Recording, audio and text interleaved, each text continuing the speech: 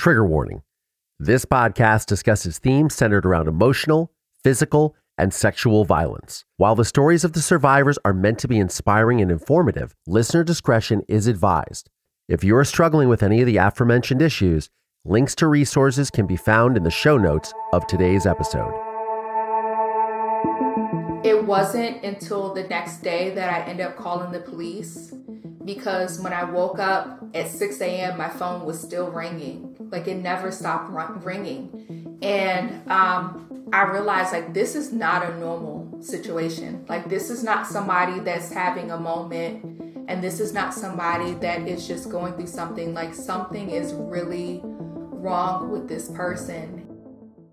Hi, survivors. I'm Tara Newell. And I'm Collier Landry, and this is the Survivor Squad podcast. Yay, another episode. Another episode, a powerful episode. Oh, yes. A wild episode. And before we get into our episode today, you had some personal things going on the last couple of weeks. I covered one of the intros for the show. And then do you want to share anything with our audience? So we went to my grandma's funeral yesterday, well, a celebration of life. And it was, I think, a very hard day for both of us in different ways. I think you definitely cared about my grandma. I cared about her. And it's really interesting when someone dies, you don't realize how much you have to grieve.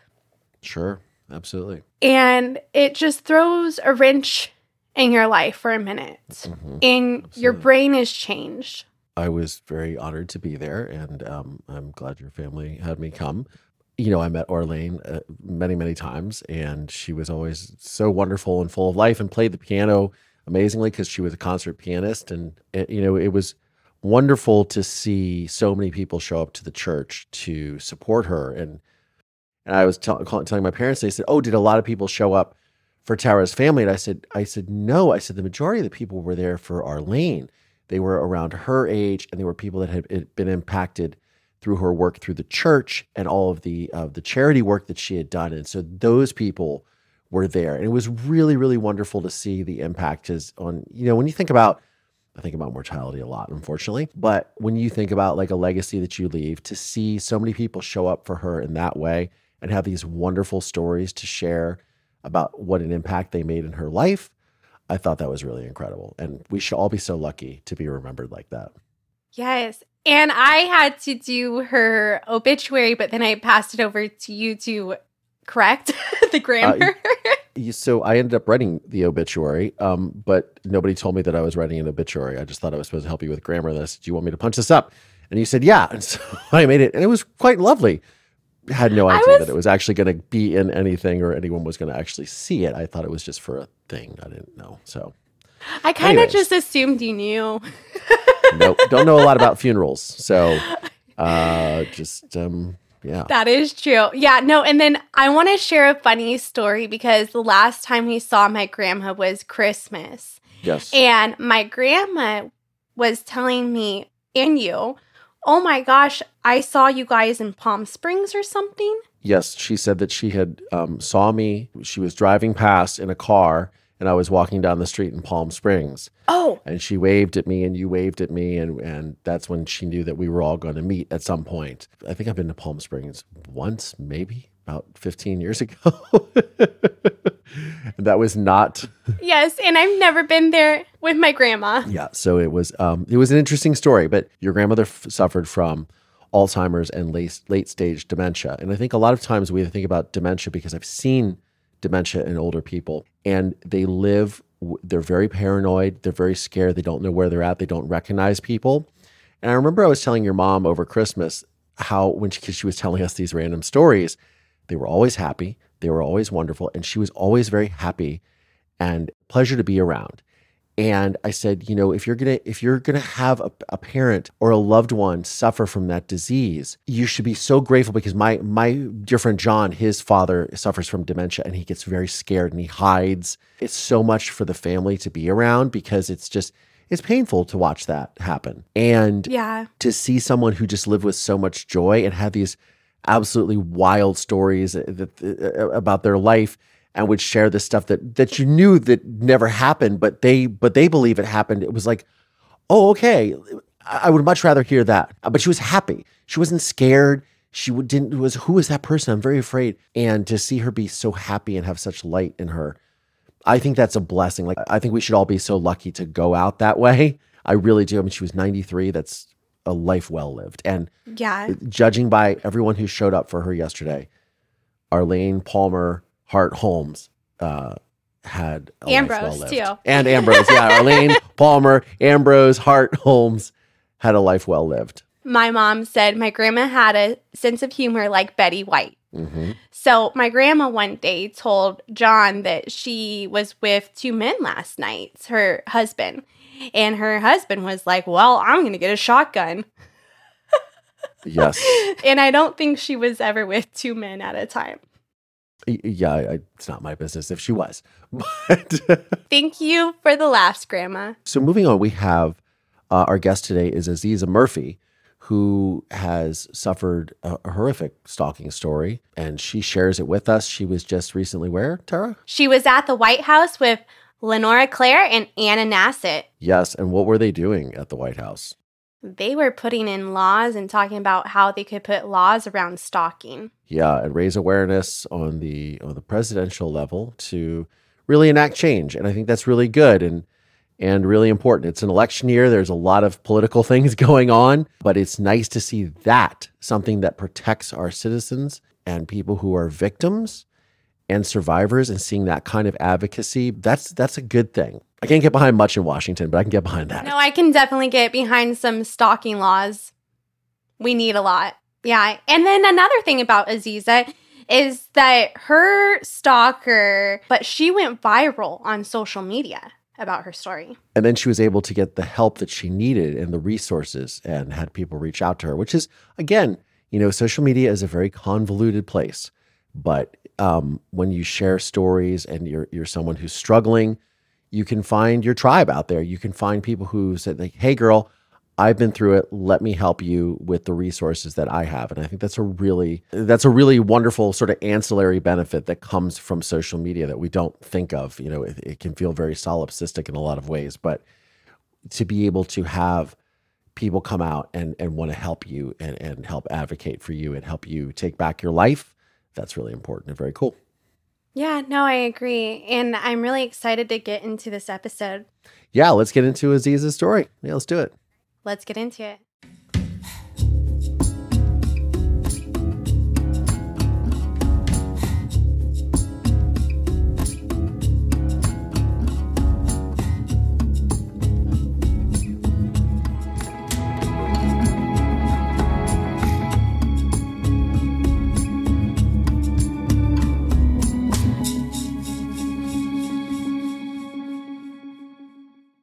Aziza, thank you so much for joining.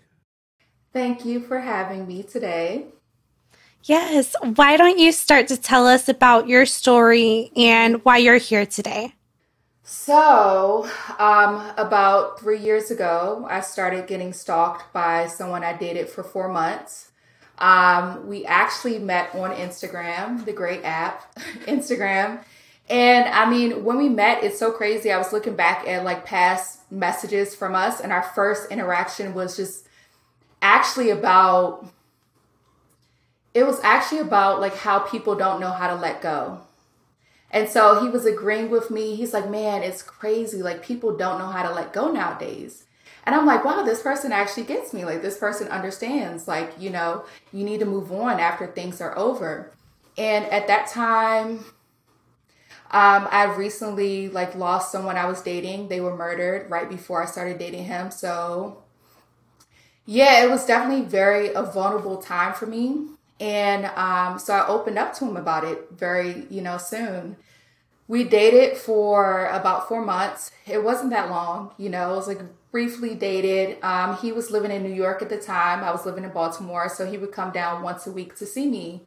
And everybody always asks, like you probably know, Tara, like everybody is always like, what were the red flags? Like, did you see anything? And that's just like, of course there were red flags, but like having the wisdom that I have now, like I know them. But at that time, the only thing that I saw from him was that he was just super generous and super nice. and very charismatic. And I remember feeling very like uncomfortable by it. Like I was like, this is a lot. Like this is, like he bought me a new bed like weeks in, Oh. Yeah, and I had just gotten a new bed and he was like, "No, you need a new one." And I'm like, "Oh, okay, this is very nice." Like clothes for my kids. And I'm like, "Okay, like maybe I kind of remember thinking that maybe I'm just not used to being like loved this way. I'm like, maybe this is how it's supposed to be. Maybe you're supposed to be like adorned on in this way. And that was kind of like, I remember just feeling very uncomfortable with it, but just not really trusting it. Because what are you going to do? Break up with a guy because he's too nice to you? Like, how do you explain that to your friends? Like, no, he's too nice, you guys. Like, I didn't really know how to navigate that. I didn't really see the switch in him until we broke up. And I remember that day because that is a day that is like life changing. Like that was like the pivotal day in the rest of my life. Of where I remember I was very sick that day, and that was one of the days he came from New York to visit me. And I went to the doctors. I left him at my house while, I was living with my mother at the time. I left him at my house. And when I came back, his energy was extremely off. Okay. I dropped him off at the train station and he refused to get out of my car for hours. Like he just refused to get out. Like he was just like, no. And some of the wording that he was saying was like wording that I had used with my friends in text messages. And it kind of clicked, like he must have gone through my iPad while I was gone. And for me, that was the red flag for me. Like we hadn't gone through any issues or any troubles or any drama for him to have violated my privacy that way. And that was when I decided to cut it off, because I was like, this is too much. Everything is too much. It's too soon. Finally, when he left my car, I stopped to get medicine. I got back to my house. He was outside of my house. And he was saying he left his wallet, but I remember thinking, like, you didn't get out of my car for over 2 hours. Like, I'm not letting you in my house. And that's a house that I share with my mother and my kids.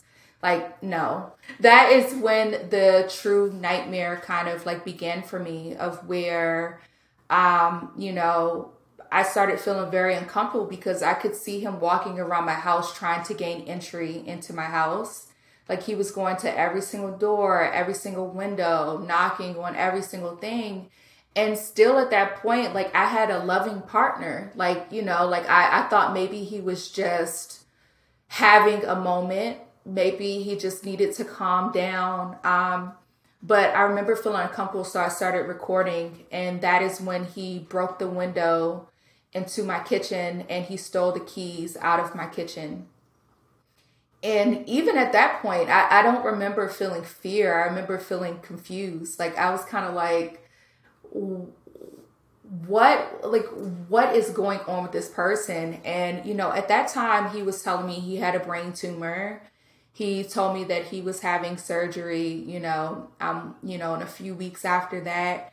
And so I kind of attributed it to that. And I was like, well, maybe, and I always talk about this, like the intersection of being a Black woman, being Black and being a woman, of where I didn't want to involve the police because I didn't know how much it would escalate. And so I'm like, I have this nice guy that has a brain tumor that may just be overreacting in this moment. I don't want to involve the police, and I didn't know what would happen to him or me. That is when things kind of switched. After he finally gave me back my keys and he finally left, I started receiving messages from fake Instagram accounts. And these same Instagram accounts had been writing me the whole time we were in a relationship. So like from the beginning, these accounts would write me things like, oh my gosh, are you on a date? That seems like such a cute date spot. I would love to go on a date there. You should keep whoever's taking you there. Like, are you with your boyfriend right now? I would love a boyfriend like that. And I remember thinking it was weird, but those same accounts, as soon as, things started happening, those same accounts were like, you're a terrible girlfriend. How could you fucking do that to your boyfriend? like you deserve to die. Like in those same accounts, I realized they will only write me about him.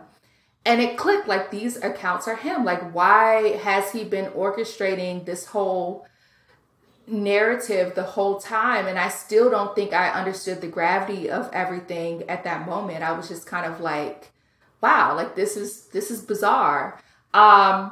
Within that first 24 hours, he called me over 1,000 times, about 1,065 times I counted.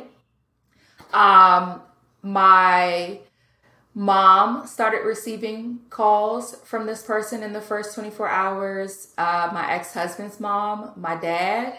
I was getting messages from my family like, are you okay? Someone is texting me saying, where are you? Looking for you. Everyone was extremely concerned for me. And it was at that moment that I realized that like he went through my iPad and got all of my contacts, my passwords, all of the information that was in my iPad that he had gotten. And that was when I kind of like understood like this is like really, really serious. It wasn't until the next day that I ended up calling the police, because when I woke up at 6 a.m., my phone was still ringing. Like it never stopped ringing. And I realized like this is not a normal situation. Like this is not somebody that's having a moment, and this is not somebody that is just going through something. Like something is really wrong with this person. And I have two children. I have two small children.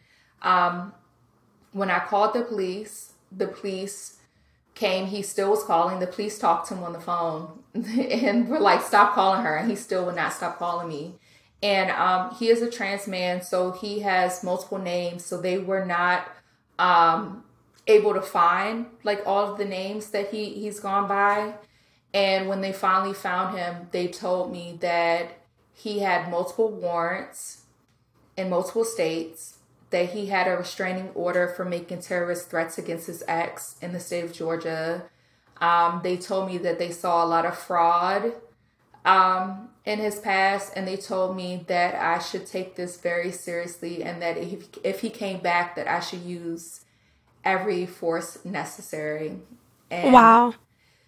yeah, that is when my heart sunk, because like I said, I have two small children, and I felt extremely guilty that like I brought my children, like how could I be in that situation? I immediately reached out to his ex-girlfriend that lived in Georgia and was like, what is going on? Like, please. And she told me, Aziza, like, there's a murder case here. There are things that are being investigated. I've been being stalked by this person. Like, get your kids and take them as far away as possible. And that day, I will never forget that day being the day for me. I took my kids to a hotel, and I remember I have such loving kids. I remember my son seeing me cry and trying to make me feel better. And he's like, Mom, like, look, we don't get to jump on the beds at home. We can jump on the beds here. He's like, we have two sinks here, Mom. Like, we have, like, look at this big closet. Like, he was trying to make me feel so much better about the situation, And that was the moment, like, I decided to fight, where I was like, I can't, like, obviously he's done this to multiple women. I can't just allow him to continue to do this to multiple women. And from there, the stalking kind of, that's when like the true stalking started, of where he started showing up to my job. He started sending my coworkers pictures of guns. He started commenting on my job's Instagram. I was receiving hundreds of messages a day. Wow. The guy that I was dating that was murdered, he started stalking his family and telling them that I was the one that murdered him, and, re-traumatizing them. I ended up I ended up losing my job, you know. My job said it was too much of a liability to have me working there and have this situation happen. Um, and that's when I decided to take things into my own hands. You know, I saw early on the police, even though they came and told me how serious it was, they never filed a police report. Like, they never filed charges. I had to go up and file charges myself, and that fell through the cracks, which they've apologized to me now. I saw that every single time I called the police, they didn't take it seriously. They're like, well, he hasn't killed you yet, so I doubt he Yeah. will.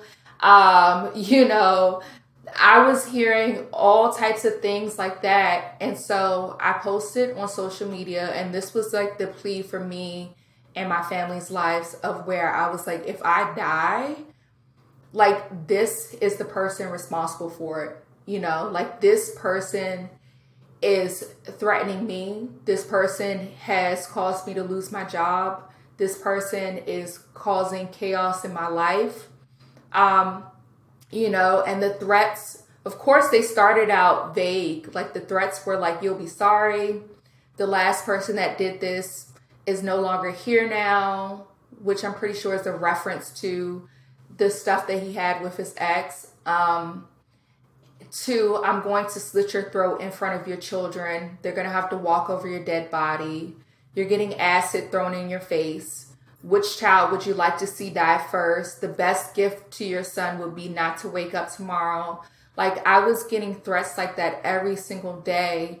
And the police were like, they considered it like non-violent. Like, they're like, well, this is a non-violent crime.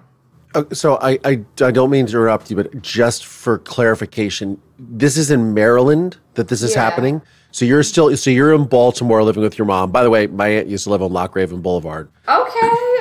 So you already know. And my mother is buried out in Towson, I believe. Oh, in Towson. Yeah. Okay. So,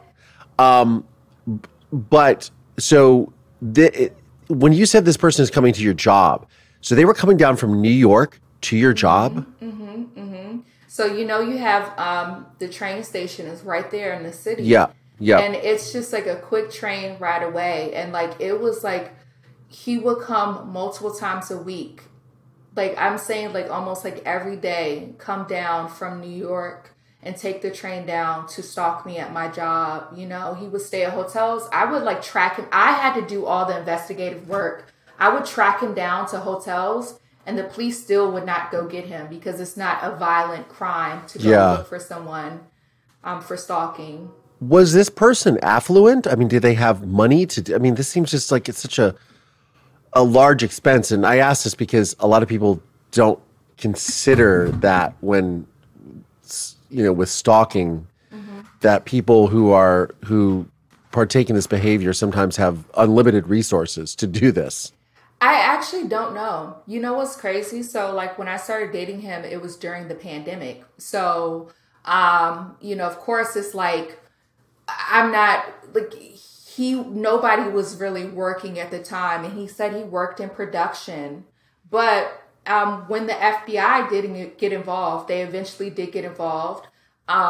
They told me none of that was true. Like, all of the places that he said that he worked at, you know, he worked at BET and worked for VH1 and all of these other places, they said that was not true.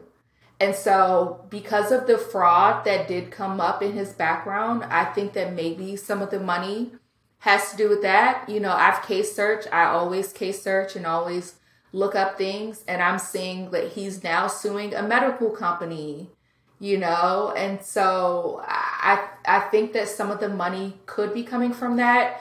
I have spoken to his family. And so I don't really know much about his family, you know, outside of them not really accepting him. I don't know much about his family of where they come from, if they have money. But I remember thinking that of like, I never see you work, but how do you have so much money to buy these things for me and to travel? It seemed like he had unlimited money.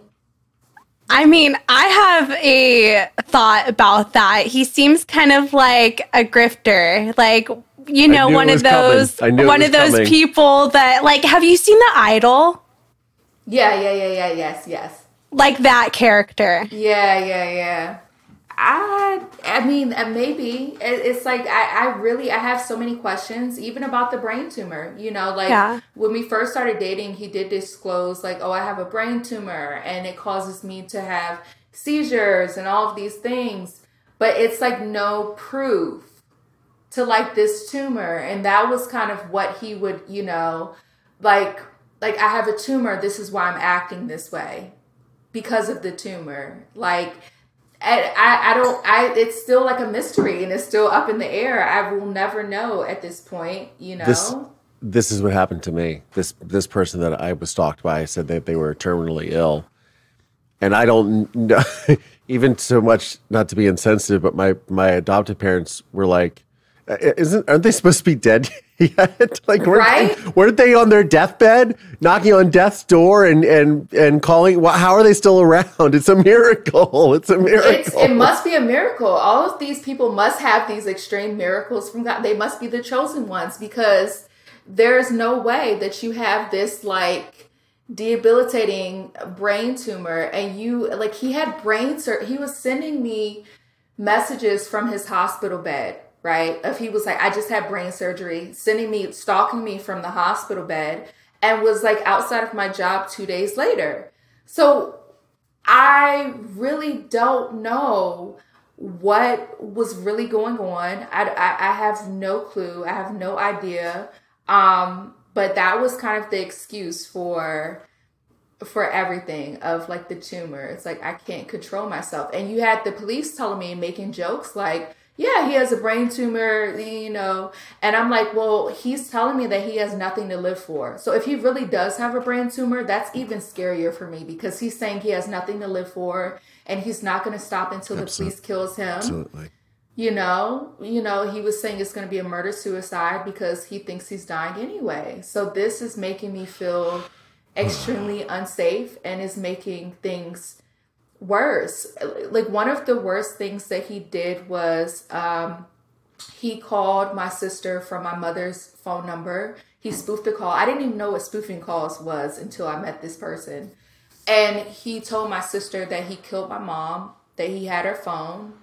And my sister called me and we thought my mom was dead for 15 minutes. Like, we were like grieving and freaking out and panicking, you know? And it was just like, I don't know if you guys seen Pretty Little Liars, but like the emotional manipulation and the emotional abuse that I went through that people don't understand, of like every single day. And I mean, I know you guys understand, but like a lot of people don't, of like, it was just constant torture every day of what is this person going to do next to traumatize me.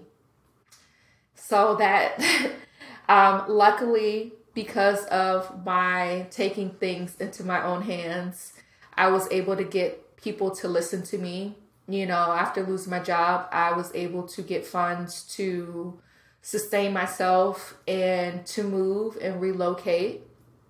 You know, but my poor mother wasn't able to, you know, like she would barricade herself inside every day, you know, booby trap her house. I was able to get my kids out. I was able to, you know, just take time to try to heal, you know, to heal as much as possible. The mayor ended up getting involved and he helped me with getting an extradite approved from New York, because that was the problem. He lived in New York. So New York police is like, you guys have to go, like, come arrest him. And Baltimore's like, no, you guys have to arrest him. And my the FBI got involved. My FBI agent was like, actually, I'll go up there and arrest him myself. And so my FBI agent was the one that actually did the arresting, you know, at the end of the day, which if I could talk to him, I would thank him today for doing that. This concludes part 1 of our 2-part episode with Aziza Murphy. Can't wait for part 2? Please subscribe to the Survivor Squad Patreon to receive exclusive early access to all episodes. On that note, survivors, I'm Tara Newell. And I'm Collier Landry. And this is the Survivor Squad podcast. We'll see you guys. Bye.